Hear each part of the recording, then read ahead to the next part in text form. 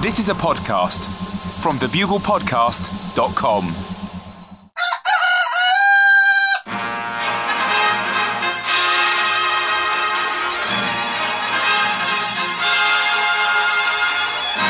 The Bugle, audio newspaper for a visual world. Hello, Buglers, and welcome to issue 291 of The Bugle for the week ending Friday the 24th of April 2015 with me, Andy Zaltzman, and joining me from the silly side of the Atlantic in New York City, it's the last remaining thread that keeps the moth-eaten woolen underpants of the transatlantic special relationship from completely unravelling. It's the police sergeant of political shenanigans, the detective chief inspector of dickbags, charlatans and idiots. It's Superintendent Satire himself, the one-man comedic Columbo that is John Oliver. Put your hands behind your back and walk away from the punchline. Hello, Andy. Hello, Buglers. Andy, this week was a strange one for me. I was, for best reasons known to them, named one of Time magazine's 100 most influential people in the world, which is clearly terrible news for Time magazine, people, the world in general, and the concept of influence. My presence on that list, Andy, is a canary in the coal mine for the planet Earth, and that canary is dead, and he didn't die recently. The best byproduct of this honorary abomination is the fact that on Tuesday night I got to attend a dinner for the names on the list. Now, not all the other 99 people were there, Andy, and I'll tell you why, because two of the people on the list were Vladimir Putin and Kim Jong-un. So, both of whose, you have to say, names still make more sense being on that list than mine does, but that's not the point. The point is it's a shame, because I very much would have liked to be sitting between them at dinner, functioning as the very bemused filling in an extremely angry sandwich. It was a strange night, perfectly and inexplicably capped by a performance from Kanye West, who performed like a man who not only felt comfortable being named one of the 100 most influential people, but who also assumed that he was number one. After watching him in action, Andy, I think in terms of just self-confidence, I may be the anti-Kanye West. The anti-Yeezy, if you will. His wife is, of course, Kim Kardashian, and in a moment that I can only describe as brief, she was walking past me, and a photographer asked for a photo of us together. She gestured with her hand for me to come in with a demure wave that I've only ever previously seen on the Queen at events she had no interest being at. The photographer took one single photo, and at the moment of the flash, I was thinking, this is not an image the world needs. Now, I haven't seen the photo yet, Andy, but if anyone ever does, that is the thought behind my confused eyes. It was, to put it mildly, Andy, a strange evening. I was also named one of the 100 most influential people living on my road in Streatham. So it's been a pretty big week for both. Well, that means as much, Andy. Both of those things are entirely subjective. This is Bugle 291. 291, of course, the ultimate best of total in the coin toss series held by Hillary Clinton when deciding whether or not to run for president again. When she went 146, 145 up, her mind was made. Also, 291, the number of turkeys who voted for Christmas the last time such a referendum was held. That was back in 1968. Only 248 voted against Christmas. So Christmas remains to this day. The rest of the world's estimated 350 million turkeys either didn't register to vote or pecked their ballot papers to pieces. So they can't complain about the results. And week ending 24th of April 2015, that means it's 25,000 years to the day since a caveman inadvertently invented breakdancing whilst trying to manoeuvre his way quickly out of a slightly undersized cave whilst avoiding being bitten by a pack of scorpions. So historic day. So how was your happy birthday, John? Thank you. I mean, that's the most historic anniversary of this week, 23rd of April 1977. The world was introduced to both Mr. John Oliver and Mr. John Cena. The two sides of the same coin for me. Is he the same age as well? Exactly the same year, John. Yeah. Wow. Yeah. Wow. And he became the World Wrestling Federation's champion of the world, and then there's also me. We've taken different paths with our life. His is a path of physical dominance. Right. Mine is a path of relentless apologising. Right. Did you, were you tempted to try and pretend that the Time 100 most important people in the world party was actually your birthday party, and this was just your standard guest list? Yeah, sure. That's right. I whispered in a couple of people's ears, of course it's my birthday in 2 days, and they would pretend to hear, nod and look over my shoulder and move on to someone more interesting. As always, a section of the Bugle is going straight in the bin. This week, a special, historic, wearable tech section, as we've had the long-awaited launch of the Apple Watch. It's amazing to think, John, that for 150,000 years now, our species has been waiting for a device small enough to wear on our wrists that finally spares us the logistical tyranny of having to carry around a device small enough to fit in our pockets. I can only say on behalf of humanity, thank for the Apple Watch. It's a massive step forward for the watch. The Apple Watch has a battery that lasts, check this, for an entire day. No tedious winding this baby up every 2 or 3 minutes, like with an old-style mechanical watch that had broken, but you couldn't bring yourself to throw away for sentimental reasons. No tedious having to replace the battery every 2, 3 or 4 years. Not with the all-new Apple Watch. You just need to charge it once every 24 hours and always carry your iPhone with you. This is a massive step change in watch tech. It has a digital touch feature that allows users to tap their watch face to send customisable buzzes to their friend's wrist, or even transmit their heartbeat in real time. And, I mean, in terms of social media, this is huge. You're not going to be able to keep your friends up to date with whether or not your heart is still beating. Oh no, I think Eric might be dead. Either that, or he forgot to take his phone with him. Better call an undertaker, just in case. Of course, there's a very great danger in tech like this not working. We'll investigate that. They reckon half of all ISIS recruits are just people who set their sat-nav wrong and ended up driving to Homs instead of home. And there are already stories of a man who spent 3 years in a swimming pool just because he didn't get a Google alert to get out, but ended up growing gills and marrying a turtle, so it wasn't all bad. We reported previously on the Bugle on Apple's development of the Apple eyeball. That's still on course to replace all human eyeballs by the year 2028. In the section bin this week, we're also reviewing other wearable tech that is soon to hit the shops, including the Samsung cravat. Modelled on the 19th century gentleman's neckwear of choice, the Samsung cravat receives real-time updates from absolutely everything. And when news breaks that requires your attention, it alerts you by constricting around your neck to slightly asphyxiate you. A warning on fast news days may cause fatal strangulation. We also look at the Motorola sock, the must-have tech-accessory for today's fitness-obsessed fanatic. The Motorola sock, which can be fitted on either a medium-term or permanent basis, is programmed to bleep every time you put your foot on the ground, so you can keep real-time track of whether or not you're moving, and if so, how fast. And the Hypersock sends instant updates to your Facebook page, so everyone can see whether you're walking, jogging, sitting around, or fleeing for your life. And there are plans in place to provide free Motorola socks to anyone who lives within 3 miles of an active volcano. So when more than 30% of those wearers simultaneously start sprinting, scientists will know the volcano is most likely erupting. And also we review the Nokia Prince Albert, the highest tech penile piercing in human history. The NPA will automatically alert your, the French term, togeleur de monsieur, with a series of customisable buzzes to keep you and your wang fully up to date with all the latest goings-on in the world of news, finance and sport. Whenever you receive an email, tweets, Instagram, product release, carrier pigeon message or stock market update, the NPA will inform you by mildly electrocuting your, as the Germans call it, flesh and Getrubbesblaut. It will buzz 200% more vigorously if that communication comes from a person or commercial organisation that you secretly fancy, and it is fully compatible with Tinder. That section in the bin. Top story this week, UK election news. Britain's prepared to go to the polls, or not. Many will not go. Many won't go. Many are preparing not to do it. Andy, as you know far better than I, the UK general election takes place in just 2 weeks. There's been almost no coverage of it here, and that's understandable because the US media is too invested in their own election, which is taking place just around the corner, albeit that corner is over 18 months away. But I can only imagine the excited mood over there, Andy. In fact, let me imagine it now.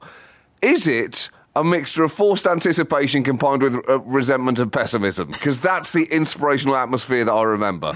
It's pretty much that. I'd say this is simultaneously the most and least eagerly awaited election in living memory, that there is a kind of mixture of total uncertainty as to what is going to happen and complete and utter resignation over whatever the outcome finally is. So, well, that's the interesting thing, because this election may genuinely go down to the wire. I believe the current polling has both the Conservatives and the Labour Party at 34%, with any advantage well within the margin of error. It could be a photo finish, Andy. And if so, it would really be the John Oliver and Kim Kardashian version of a photo finish. Two people neck and neck who in an ideal world would not be the next leader of a country.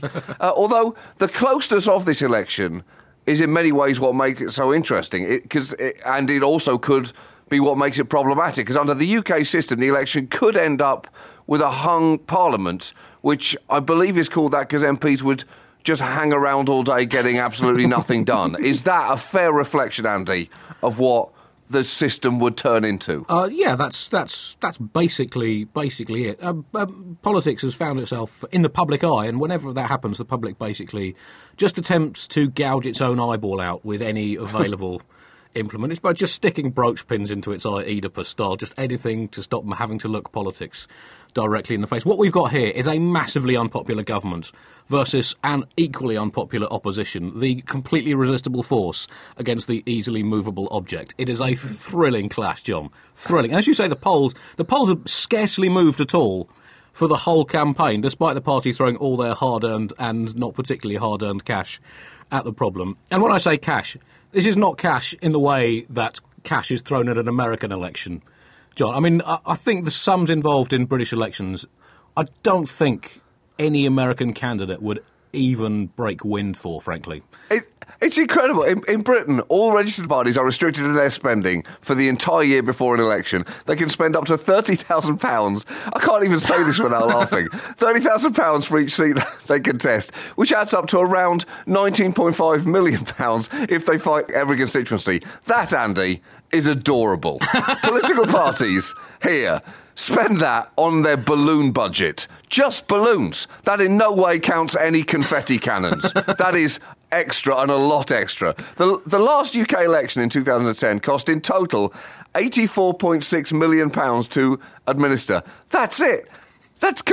In America, Andy, I'm pretty sure we spent that much staging half a WrestleMania. Well, I was reading facts about this. They reckon the current US election, can we call it current yet? The current US election campaign. Yeah, you can be referring to all elections because they just don't stop now. For the rest of time. I do think the way that American campaigning is going, by 2028, all it will involve is one Democrat and one Republican standing 6 inches away from each other, screaming in each other's faces until one of them falls over and a winner is declared. But $6 billion, I think they're expecting this one to cost, the 2016 election. But, I mean, you might think that is a lot. Every year, America spends $7.9 billion on Halloween. So, yeah. I mean, I think that is simultaneously both extremely uplifting and completely fundamentally terrifying. There's already a great deal of scaremongering over what a hung parliament would actually mean. The Conservative Party have argued that it's potentially a lot worse than getting nothing done. It's Scottish people getting a say in things. And to the Conservative Party, Andy, giving Scottish people a representational voice in democracy is like giving a horse an iPad.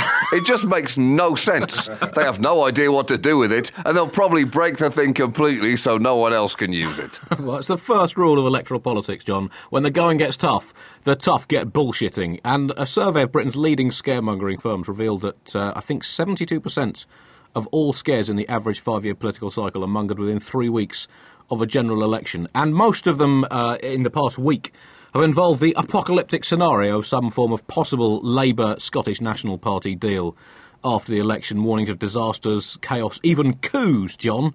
It's been a while since we had a proper coup in this country, and that ended up with a monarch with his head on a spike. So it's reached the point where our politicians are no longer bothering to encourage people to vote for what they want, but trying to frighten them into voting against what they most don't want. And short of David Cameron dressing up in a white sheet and trying to haunt people through their bedroom windows with spooky economic projections, it's hard to see how much more childish it can get if you're a democracy fan.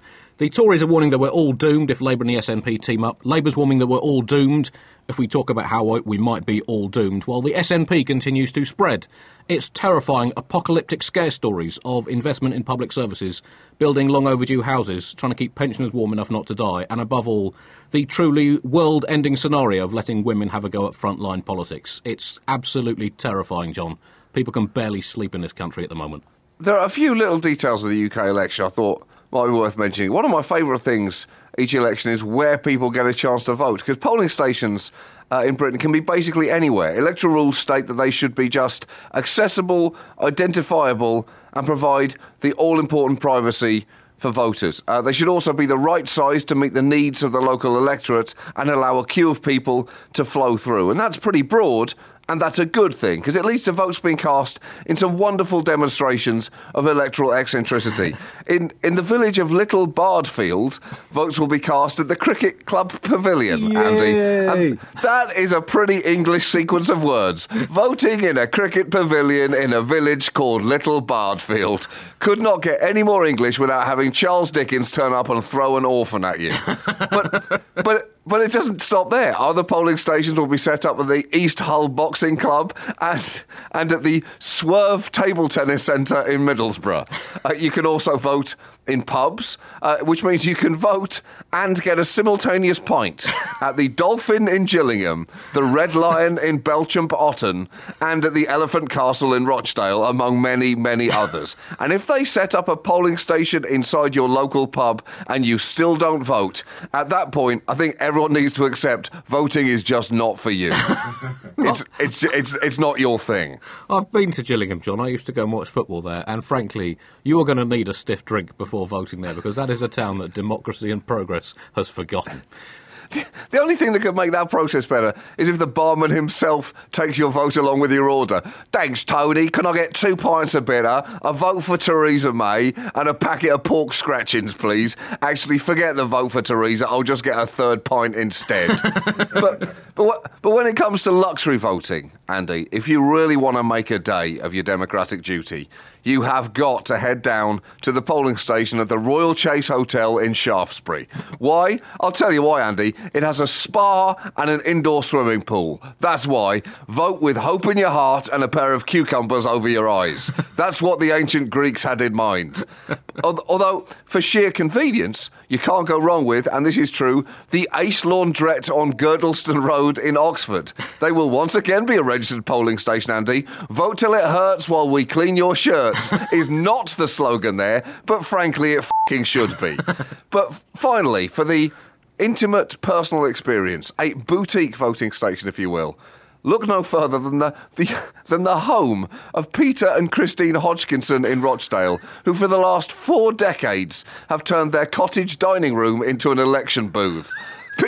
Peter Hodgkinson said, because of the area that we live in, a lot of people come and we have a natter because we do not see them one year to the next, so it's like a social gathering. So there you go. Just pop round Peter and Christine's and vote and they'll natter at you. Amongst the Tory scare stories about the Miliband-Sturgeon conjunction, which ironically was the name of a medical condition that interwars Prime Minister Stanley Baldwin suffered from in the 1930s, he could barely sit down at times, was that David Cameron, the professional Prime Minister and no-time general election winner, described it as a match made in hell. Now, I'm starting to think, John, that hell might be slightly losing its edge if this is the best it can produce, a slightly fractious potential negotiation between two political parties on the same side of the political spectrum. Beating that was an article by London Mayor Boris Johnson in The Telegraph, in which he said, talking about the prospect of allowing the SNP power in Westminster, he said, "You wouldn't get King Herod to run a baby farm, would you?" and well, no, you wouldn't, Boris, because, well, for a start, Herod has been out of the baby game for quite a long time. He probably wouldn't be any good at it anymore. Modern farming techniques have moved on from 2,000-odd years ago, when you just had to do a humane cull every now and again. But besides, John, if you are going to run a baby farm, which generally pretty much frowned on by most legal systems around the world, the very last thing you want is a high-profile celebrity appointment that is going to get you a lot of press coverage. You want to keep it out of the spotlight. Yeah, it might be a heartwarming story of how former celebrity biblical firstborn slayer and king Herod has found redemption growing babies on a farm, but just keep f***ing stum about the f***ing baby farm. It is, at best, unlikely to get an EU subsidy. And he continued to say, can someone tell me why, in the name of all that is holy, that there are some apparently rational people who are contemplating the elevation of the Scottish National Party to a position of effective dominance in the government of the United Kingdom, an entity that they are sworn to destroy? Well, I can tell you why that is, Boris. It's because those apparently rational people you have such disdain for are the voting public of Scotland. And the reason that they want to destroy the UK is because people like you keep telling them they cannot be trusted with a voting pencil. So it's a fascinating election. The SNP set to get a lot of seats, around 8% of the seats in Parliament, from about 4% of the national vote, whilst the less than charming UK Independence Party and the Green Party, between them could get about 18% of the vote and less than 1% of the seats. And what I guess all this screams is that our electoral system simply does not work. Bugle feature section now, and it's St George. It was on your birthday, John, of course, coincides with St George's Day, the day of our national patron saints. You share your birthday with them, and yet you still abandoned your country in its hour of need. So, yeah, well done.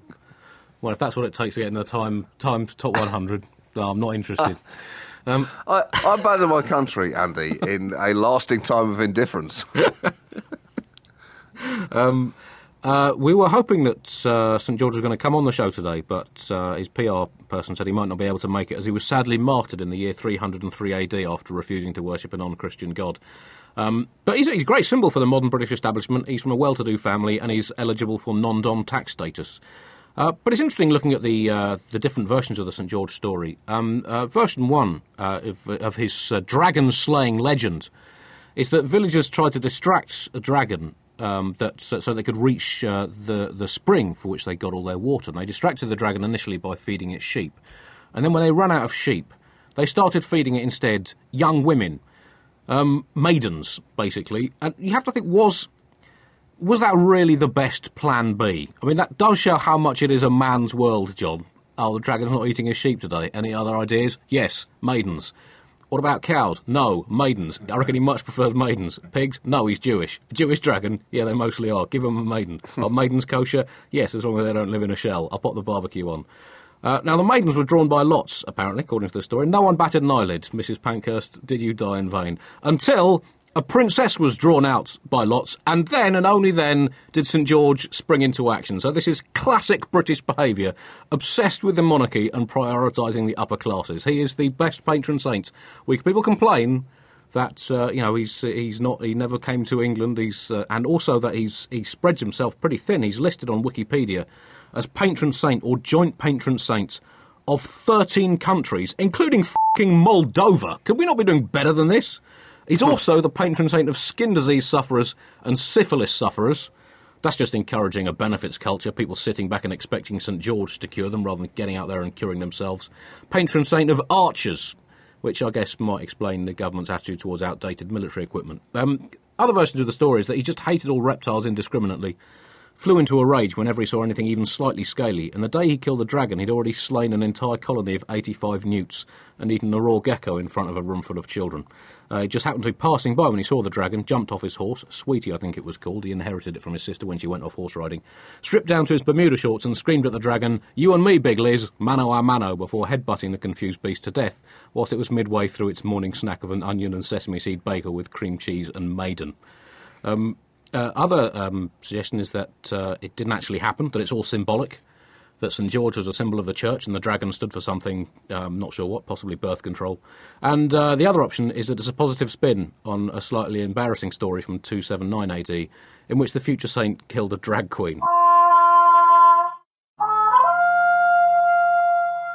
Your emails now, and this one comes in from Jeppe in Denmark, who says, I recently discovered that Pakistan is the only nation in the world that does not recognise Armenia as a country. They've never been to war or had any serious disputes.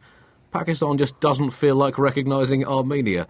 If this is something a country can just choose, I don't want Denmark to recognise what used to be New Sweden and is basically a part of Delaware now. And it turns out there was a Swedish colony along the lower reaches of the Delaware River from 1638 to 1655. Keep that fire burning, Jeppe. I hope we pronounced your name right. The official Ministry of Foreign Affairs of the Republic of Armenia on its website says diplomatic relations between the Republic of Armenia and Islamic Republic of Pakistan are not established.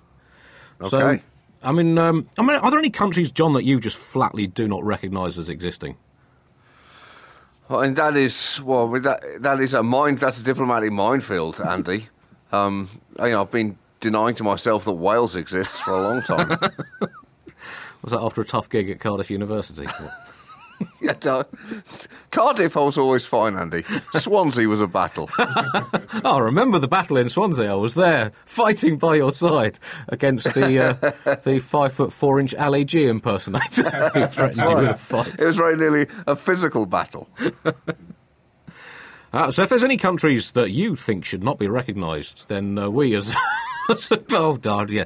Chris has got his head in his hands now. I see that in the Farage era of British politics, that is a dangerous road to go down. The problem, Andy, is you are whacking a wasp's nest with a big stick with this question. I would not throw this question out to buglers because the whole world has a lot of opinions over countries that shouldn't exist. And sadly, the answers are often very anti-Semitic. I don't think Andy officially finished that sentence, so we're all right. Yeah. I would give this as wide a berth as possible. So, I think you're mistaking a comic premise for a declaration of war here. It's always such a fine line. Australia, I'd probably go with that, just for the duration of the English cricketing summer. Anyway, do get your emails coming in to info@thebuglepodcasts.com. Someone sent us in a picture of a poster for Berlusconi the Musical, which is probably the logical endpoint of all Western civilization. So, seen in the streets of Copenhagen. That's a very, very Denmark-heavy letters section this week. Keep them coming in to info@thebuglepodcast.com. Don't forget to have a look at our SoundCloud page, soundcloud.com/the-Bugle, and you can get the Bugle merch at thebuglepodcast.com. A quick update now on the Bugle appeal. Michelle and her family are now hoping that they will be going to Philadelphia in the extremely near future. We'll have further updates hopefully within a week or two, and it's essentially been made possible largely by your donations, Buglers. So thanks very much for that, and I'll have more details hopefully in the next couple of weeks. So there will be a sub-Bugle next week, and we will hopefully be back with a day after the election Bugle special in 2 weeks' time. In the meantime, to our British listeners, vote hard, vote often. You can't complain about both apathy and electoral fraud. It just shows excessive commitment to the process. So, good luck. Vote as often and as dishonestly as you possibly can. It is the British way. Until next time, Buglers, goodbye. Bye!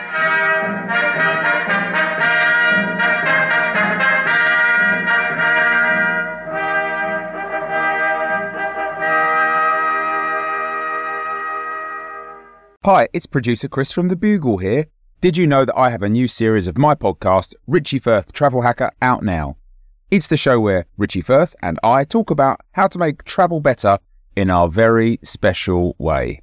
In this series, we discuss Lime bikes, Teslas, the London Overground, and a whole bunch of other random stuff that possibly involves wheels or tracks or engines of some variety. God, what a hot sell this is. I mean, you must be so excited. Listen now.